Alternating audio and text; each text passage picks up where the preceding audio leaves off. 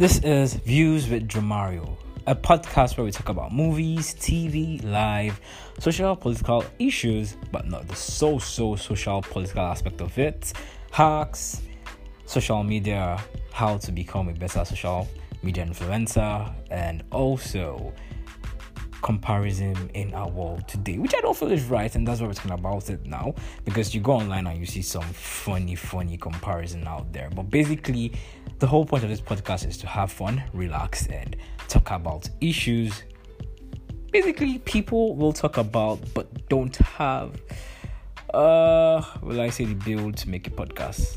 With that being said, enjoy this podcast.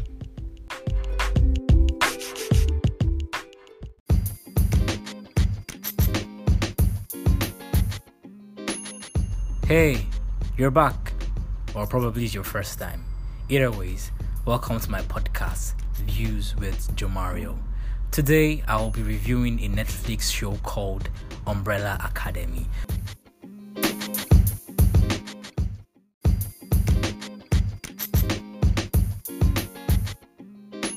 This is a show that takes you through the life of 7 kids who, at the end of the day, will grow up with abilities to save the world from an apocalypse. These kids were born at the same day and all have different abilities. I mean, to you would say this is the classical superhero tale and something you're used to seeing out there.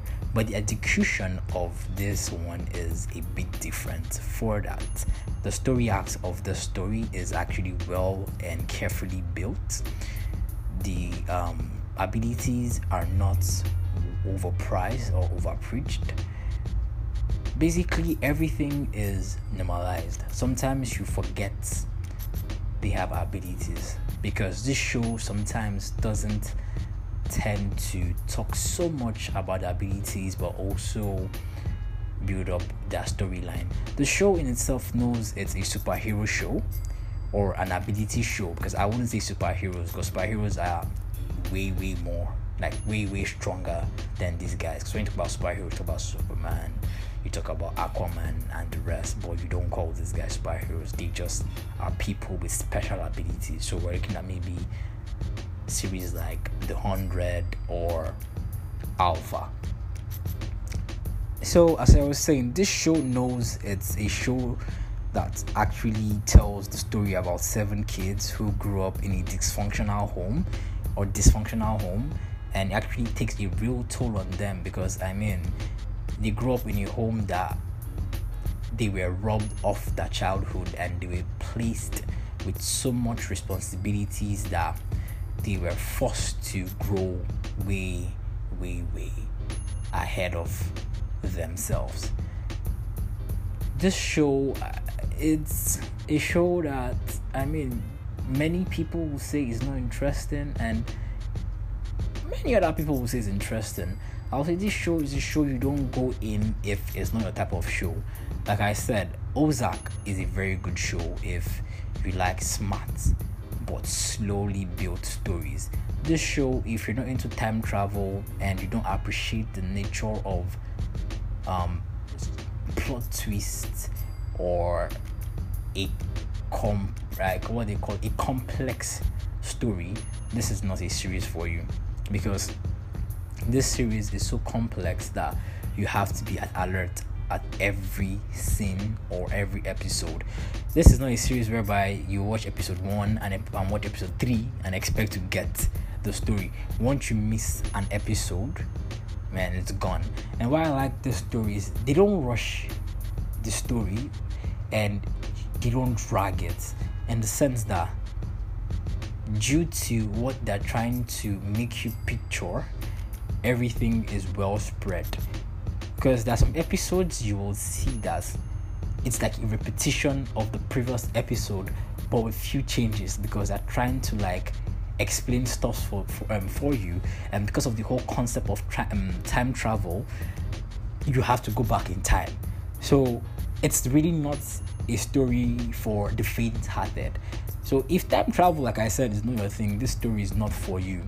So the 7 kids that are featured in the stories and ability are Number 5, who we eventually never get to know his name. Probably in season 2, which just came out recently, we might know his name, but I'm not sure. He's called Number 5. His power is space and time travel. He's actually the standout character in this series because he does the most, and he's a loner.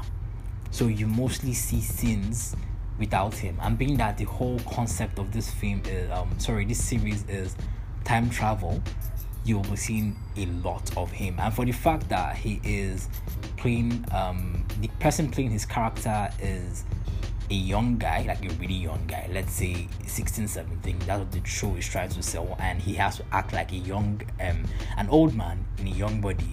He does this so well, and there's some inside joke he will crack, and you will actually be cracked up because you understand what he's saying if you actually follow and crack your brain. I'm telling you, this show is like an exam, and I know people who don't like watching shows like this, but trust me, if you are down for that, is what you watch. We have Vanya Hargreaves. Vanya Hargreaves actually appears to be powerless in the show, but I will stop there. Then we have Klaus Hargreaves. Klaus Hargreaves actually can speak or can talk to the dead. His power is not boring because he can actually solidify ghosts and make them come into action and actually fight and defend him. So imagine how many people have died in this world. Imagine him fully harnessing his power and what he can do with it. But they're still yet to bring that out. But this is just me as, will I say, a fan of the show, or me reviewing the show and the abilities, just giving you a wide stretch and imagination on what you're to expect from the show if at all you watch it. We have Luther Hargreaves. Luther Hargreaves, I would say, is probably like, I wouldn't say Superman, I wouldn't say Hawk, but he is actually the muscle in the team. He's the big guy. Most superhero or most ability movies, they have that guy that is actually the weightlifter. So he is that kind of person. He has super strength, but his comes with a bit of twist. They are not bulletproof. None of them is bulletproof. But funny enough, let me just put this spoiler out there, because I would say it's a spoiler and I would say it's a flag, because I actually have been privileged to watch season 2 episode 1, and I saw where they shot this guy with an RPG or a tank, an armored tank shot him, and bro didn't even explode, but I see human beings touching this guy and he's bleeding. So I really don't know what's up with that, but you guys will see it and we can talk about it probably when you guys actually watch the show. If you've watched the show, feel free, we could talk about this and we could further examine his abilities and what he's truly about. Then we have Alison Hargreaves. Alison Hargreaves is like, is like the Jinn of this series. Her power is mind control, not telekinesis, actually mind control. She says anything she says, you're doing it, no stopping and no argument, you are actually doing it. I will get to another thing very soon as regarding this series. Then we have Diego Hargreaves. Diego Hargreaves is good with knives. He's good with his aims. He can throw anything and he always hits his targets, except you block it or you dodge it. He's very good with his aims. I really haven't seen anyone dodge his throws in this movie, but I've seen them block. Then we have Ben Hargreaves. Ben Hargreaves has the power to summon the monster tentacles. I feel that I don't say it's lame because his character is one that they took their time to. They didn't even show much of him, but his character is actually attached to to Klaus. Klaus did so well in this movie. Klaus is another fantastic actor because the role they gave Klaus to play in this series is actually very energetic, and if the actor is not good or up to standard, you will notice that break, but he did so well. I think I would say British actors or Scottish actors are good when it comes to playing all this very active roles. I mean, look at Sherlock Holmes, look at Lucifer, now look at Klaus again in originals. You see these British guys are actually throwing in a lot when it comes to flexibility of acting and actually trying to act like and when I say overhyped but funny character, they do so well. They actually do so well.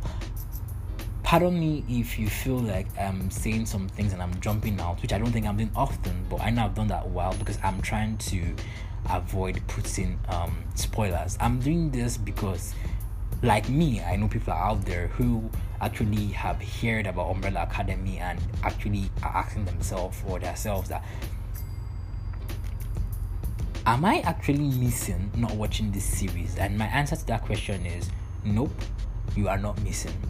But it's definitely a good series if you are into time travel and you are into complex story, because this story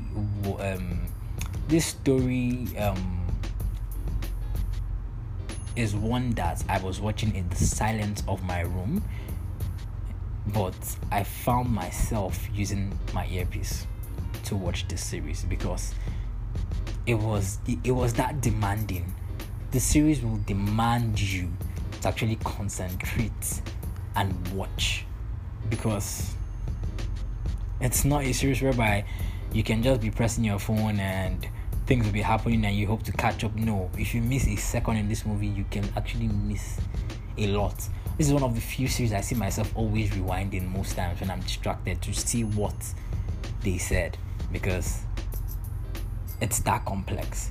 So I will say this again: if you have actually watched this series and you want to watch it because people are saying, "Oh my God, it's mad! How can you not watch it? Oh my, are you serious? Get out of it!" You're not missing anything, my guy. You're not missing anything at all. But like I said again, if you're into time travel and complex stories, this is a series for you. Thank you very much, and I hope we can have a conversation after you've watched season 1 and season 2 of Umbrella Academy on Netflix. I hope to see you once again on my podcast. Thank you.